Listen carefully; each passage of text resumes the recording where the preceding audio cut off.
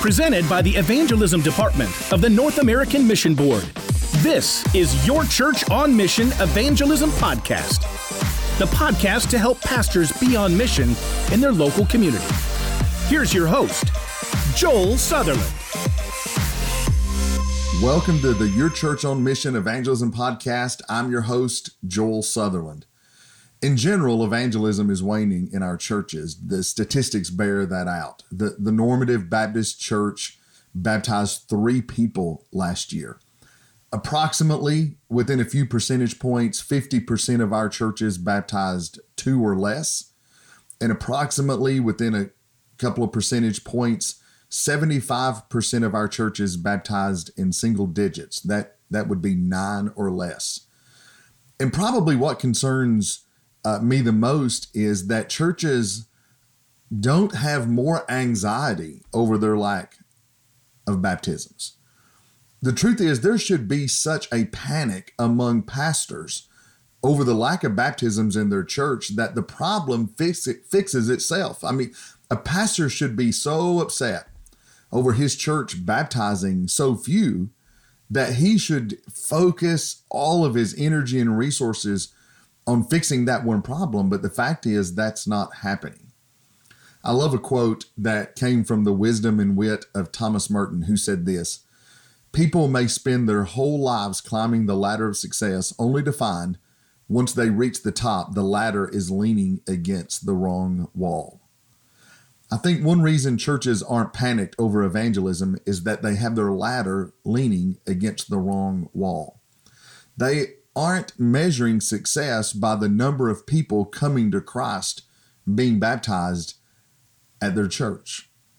And so they're measuring success by member contentment, member happiness, the bills are being paid, or there's no conflict in the church, or how much they like the preacher, or for being known for something cool other than evangelism. Here's the trouble. Churches are crying touchdown when it's actually a fumble. One of the leading evangelistic pastors in our nation, Ken Whitten, alludes to this. I want you to listen to this clip from one of our Engage 24 workshops. And then when we come back, my co-host and I, Scott Smith, will talk about this clip.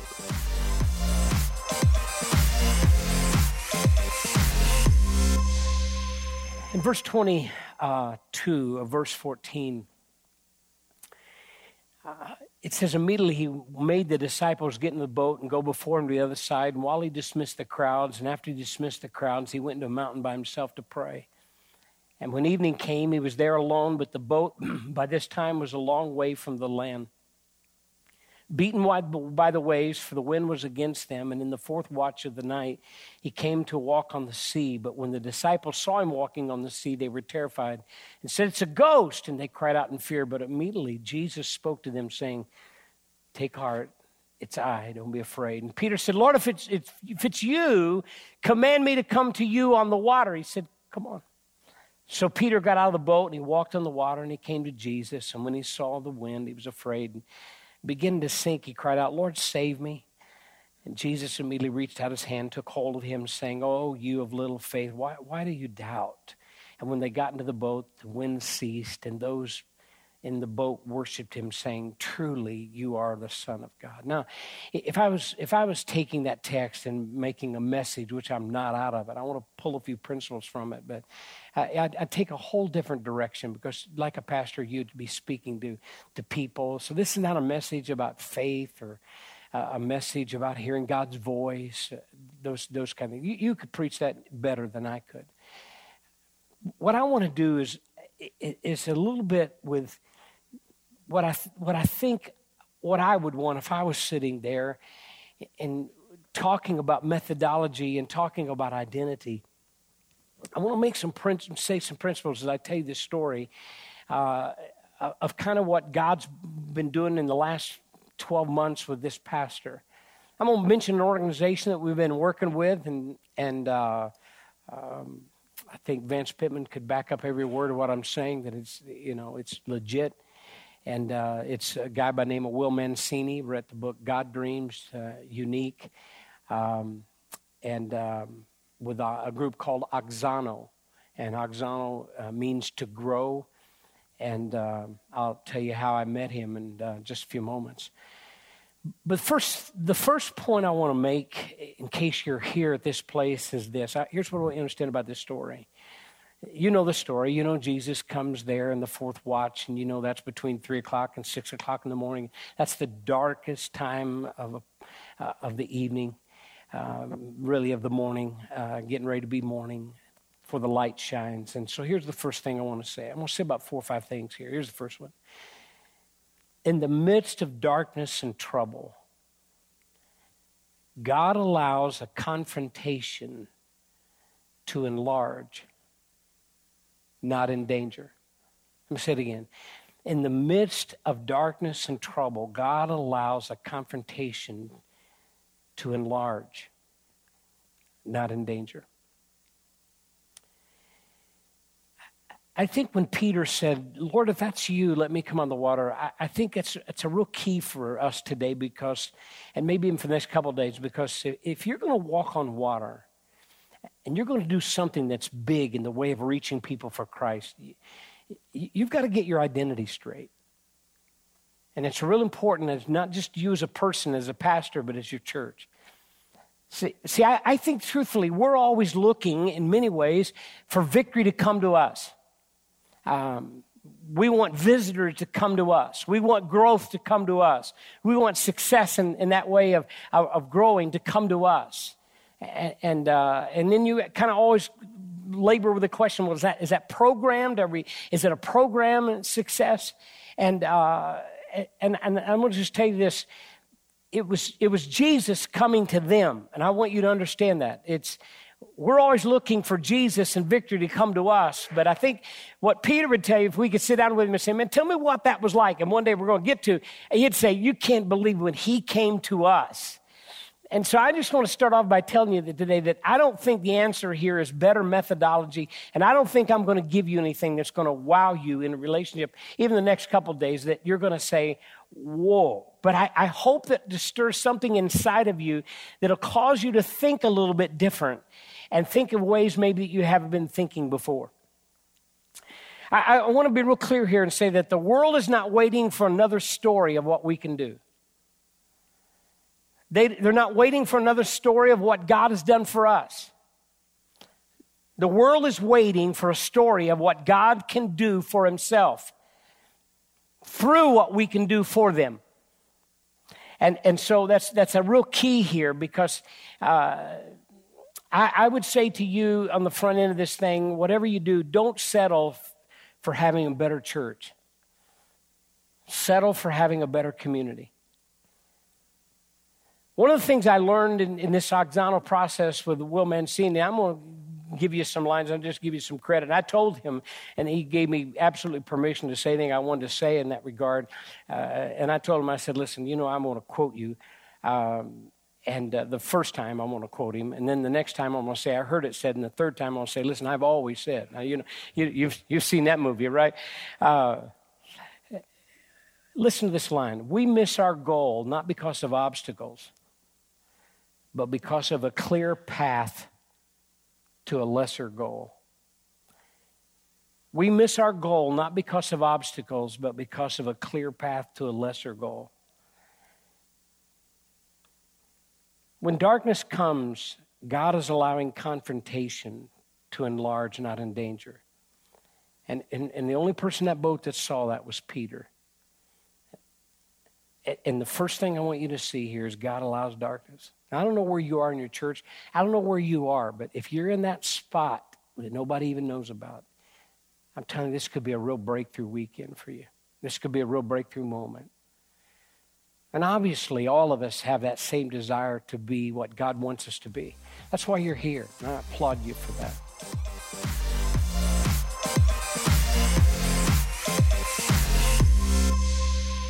I'm joined by my co-host, Scott Smith. Scott, Ken made a great statement, didn't he? We miss our goal not because of obstacles, but because of a clear path to an easier goal.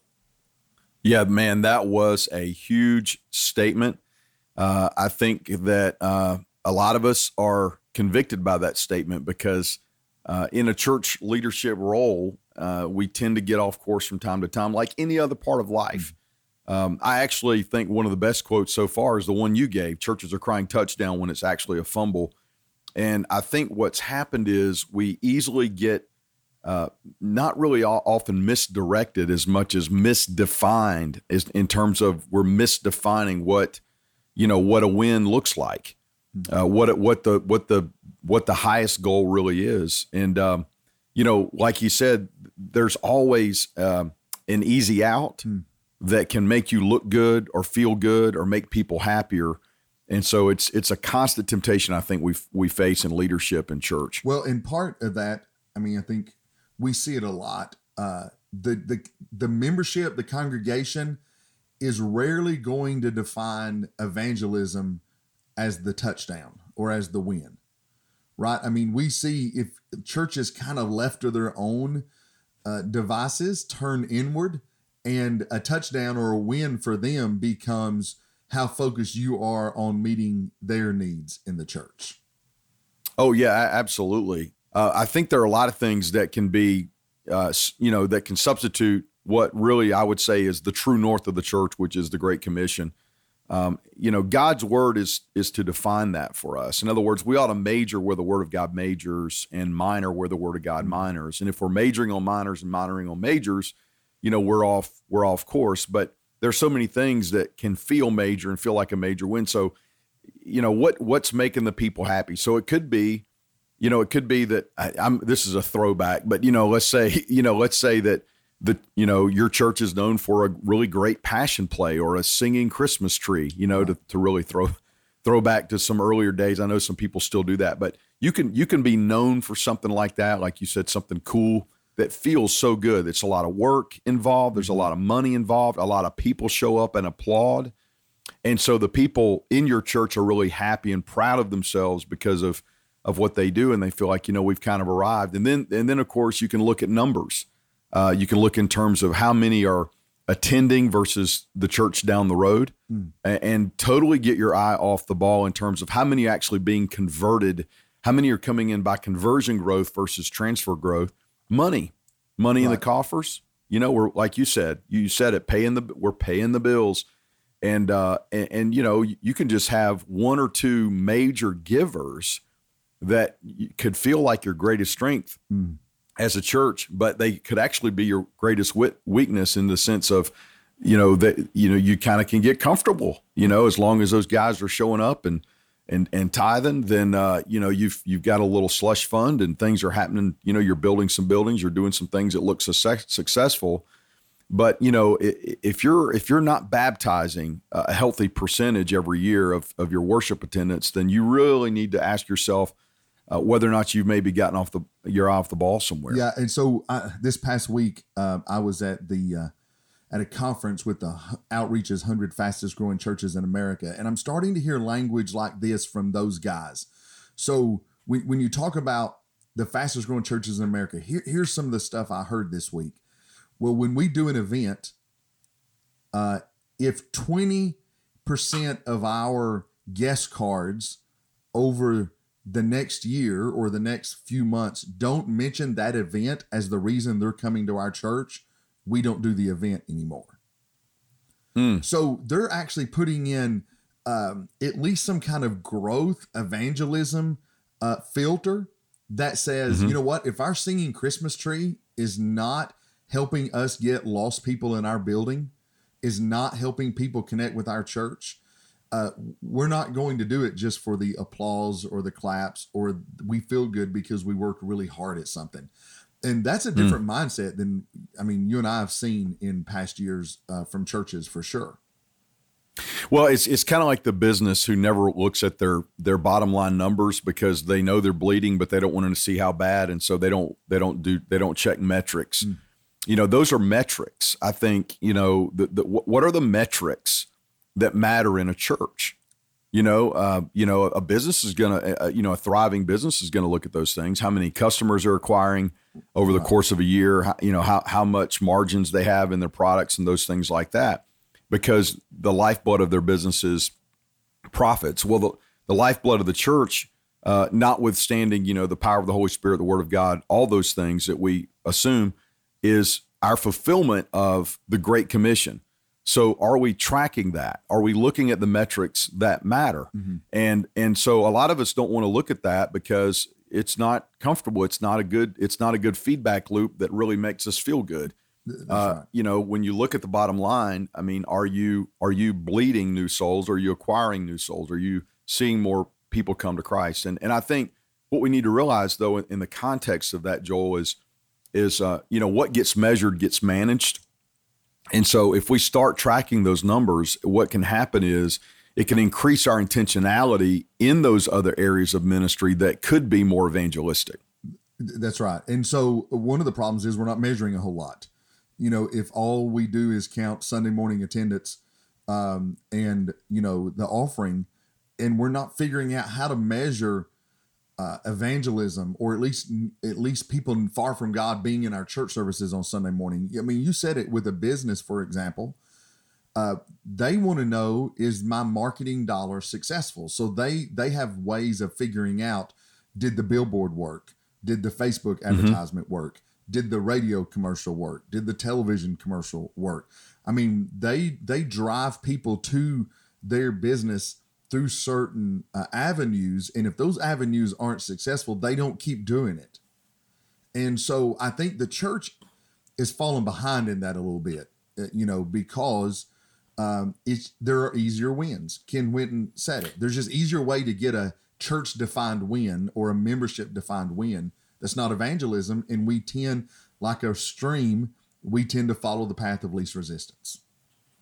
Well, okay, so another thing that we tend to do there, Joel, is we tend to drift toward softer, immeasurable, areas of activity that you really can't measure, but that you can always, you can say it's an emphasis of your church that is almost sort of a cop-out or a scapegoat. Now, I know I'm going to get controversial with this one, so I want to be clear before I state it that, Joel and I both believe in disciple making, right? Mm-hmm. We believe in people making, we believe in believers reproducing reproducers. Okay. We believe in that. We just believe that begins with the decision to give your life to Jesus. Evangelism is a key part of that, but discipleship can become that soft, immeasurable activity that you can say you're always doing as an excuse not to do evangelism, in a sense. And you and I have had these conversations before, Joel, so I think you could probably speak to it better than I.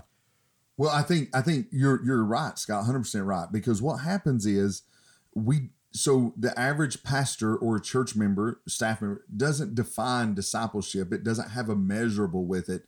So we kind of lump everything we do into a discipleship category, even if it's not working. Well, did this event work? Well, we discipled a lot of people at that event. There was discipleship going on.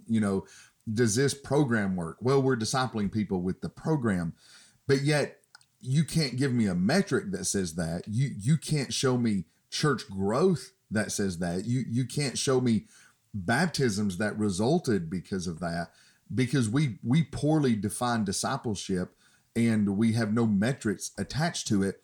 We kind of use that bucket sometimes to just throw everything we do at a church that's not really working, but we don't want to get rid of it. We kind of throw it in that, we're discipling people with it. And it's a dangerous place to be, because what you wind up doing is doing a lot of things. And again, I'll go right back to Ken Whitten's quote. You do a lot of things that are just easier goals to do. Like if your goal is to fill up your building, you can do events or activities that will fill up your building, but may never lead anyone to Christ. And yeah, and it's an easier goal to fill up your building with other believers from other churches, and that can become a clear path. That's exactly and it's just quite frankly easier if you can come up with a better choir or a better praise team, or if you can redo your building or whatever, offer more bells and whistles, you can do that. That's and right. You'll drain the other churches and you'll feel good about it in terms of building your congregation. So that comparison game doesn't really work. At the end of the day, back to what I was saying earlier, you've got to have true north as defined by Scripture, and that is evangelism. Discipleship as an activity actually has a measurable beginning point. That's right. Someone either knows God or they don't know God. And when someone goes from not knowing God, rather, to knowing God, you can count that, right? You can say, this person or this group of people came into our church this year. They did not know God, and now they know God. And so there are that many who now know God, and they were baptized or whatever.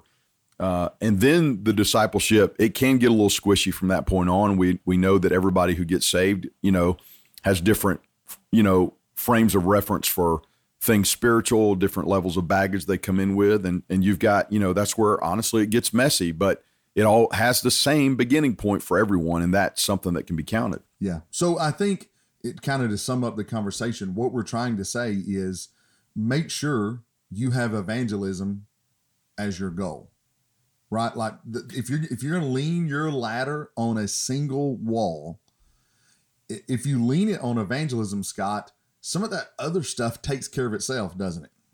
Well, it really does. And one of the things we've said for years is that really evangelism solves every other problem in your church. We may have even said it on a previous podcast, but it solves, personnel problems are solved by evangelism. Money problems are solved by evangelism. Your unity versus conflict issues. When a church gets more outward focused than inward focused, it solves that problem. New people coming in, new blood coming in, new folks coming in, bringing their redeemed talents, their redeemed purses, their redeemed purposes into the church. I mean, you can't beat anything for solving every other problem you're facing. And one of the things that Ken Whitten said, was, you may be in a stormy place right now. You may be in a place that God's trying to enlarge you. And so maybe you're listening to this, Pastor, and you're in a dark time in your church because of internal conflict, or, there are a few families coming against your ministry or whatever. If you can rally some troops around evangelism and see people come to Jesus, you've been enlarged, not endangered. I love that phrase. He brought the storm in to enlarge you, not to endanger you. He's trying to teach you that putting out fires inside the church over stuff that quite frankly doesn't matter, that's so much lesser than the Great Commission, really it's not the name of the game. The name of the game is you be a personal soul winner, lead your people to be personal soul winners, and watch the problems get displaced by the new influx of people who are coming to Christ. Quite frankly, there is no more exciting place in a hospital than the maternity ward. Right. And so there's no greater fresh excitement that can come in other than, outside of people being born into the kingdom. And that's what your church really is about. Well, and I think that's a good word because, Scott, because every pastor wants their entire church to be behind them in this evangelism effort. And there are a lot of guys listening who that's just not reality right now because of that storm. So don't worry about getting the whole church behind you. Find a few people that you can rally to the cause, that you can do evangelism with, side by side, however you can do it. The most basic form of let's go out and have gospel conversations door to door with people and start a new believer Sunday school class, and you teach it, Pastor, and you build into those new believers the DNA that you want in a church, and you'll start seeing results that way. And man, if you're listening and you're thinking, well, I don't even have a small group to rally, then, go out and do it yourself, or find a church that'll get behind you. One or the other. Life's too short to waste not trying to reach people with the gospel of Jesus. So, well, and Joel, I'd also say that, before you axe anything that you see that's not reaching people for Christ, first ask yourself the question, can we add evangelism into the mix somehow there before we kill it? I mean, is there some way that we can make this program or this activity or that event more evangelistic than it is, rather than make a bunch of people mad by killing it and causing a new problem? Just see if you can add more evangelism into that and make that what was a lesser goal, maybe more about the main goal. Well, and good word, Scott, because by no means are we suggesting you just go and start cutting everything that doesn't lead people to Christ, because that may be everything, the church does. But normally, if you'll get the leaders of those events, programs, activities together and define a win, almost always they'll throw some kind of evangelistic component into that. And then just measure it when it's done. Figure out a way to measure it, and then let a lot of times over time, they'll say, hey, this is not doing what we want it to do. So good word. Hey, one of the most important things you can do, Pastor, is have your church out in the highways and byways and hedges, having gospel conversations. And the North American Mission Board is challenging you as a pastor to challenge your church to have gospel conversations in 2018. As a matter of fact, we have a place online where you can go and commit your church to a certain number of gospel conversations. And the URL is gcchallenge.com, gcchallenge.com. Make sure to go by that website, look at the resources that we have available, and sign up your church. And for, a certain number of gospel conversations in 2018, you'll be surprised at what just setting that goal in front of your church and figuring out a way to track it will do to turn their hearts towards evangelism. So check out gcchallenge.com. And thanks for listening to the podcast today. Thanks for listening to Your Church on Mission Evangelism Podcast. To find out more about leading your church on mission, be sure and check out the blog, www.namb.net/Your Church on Mission. To send in a comment or question, email it to evangelism@namb.net.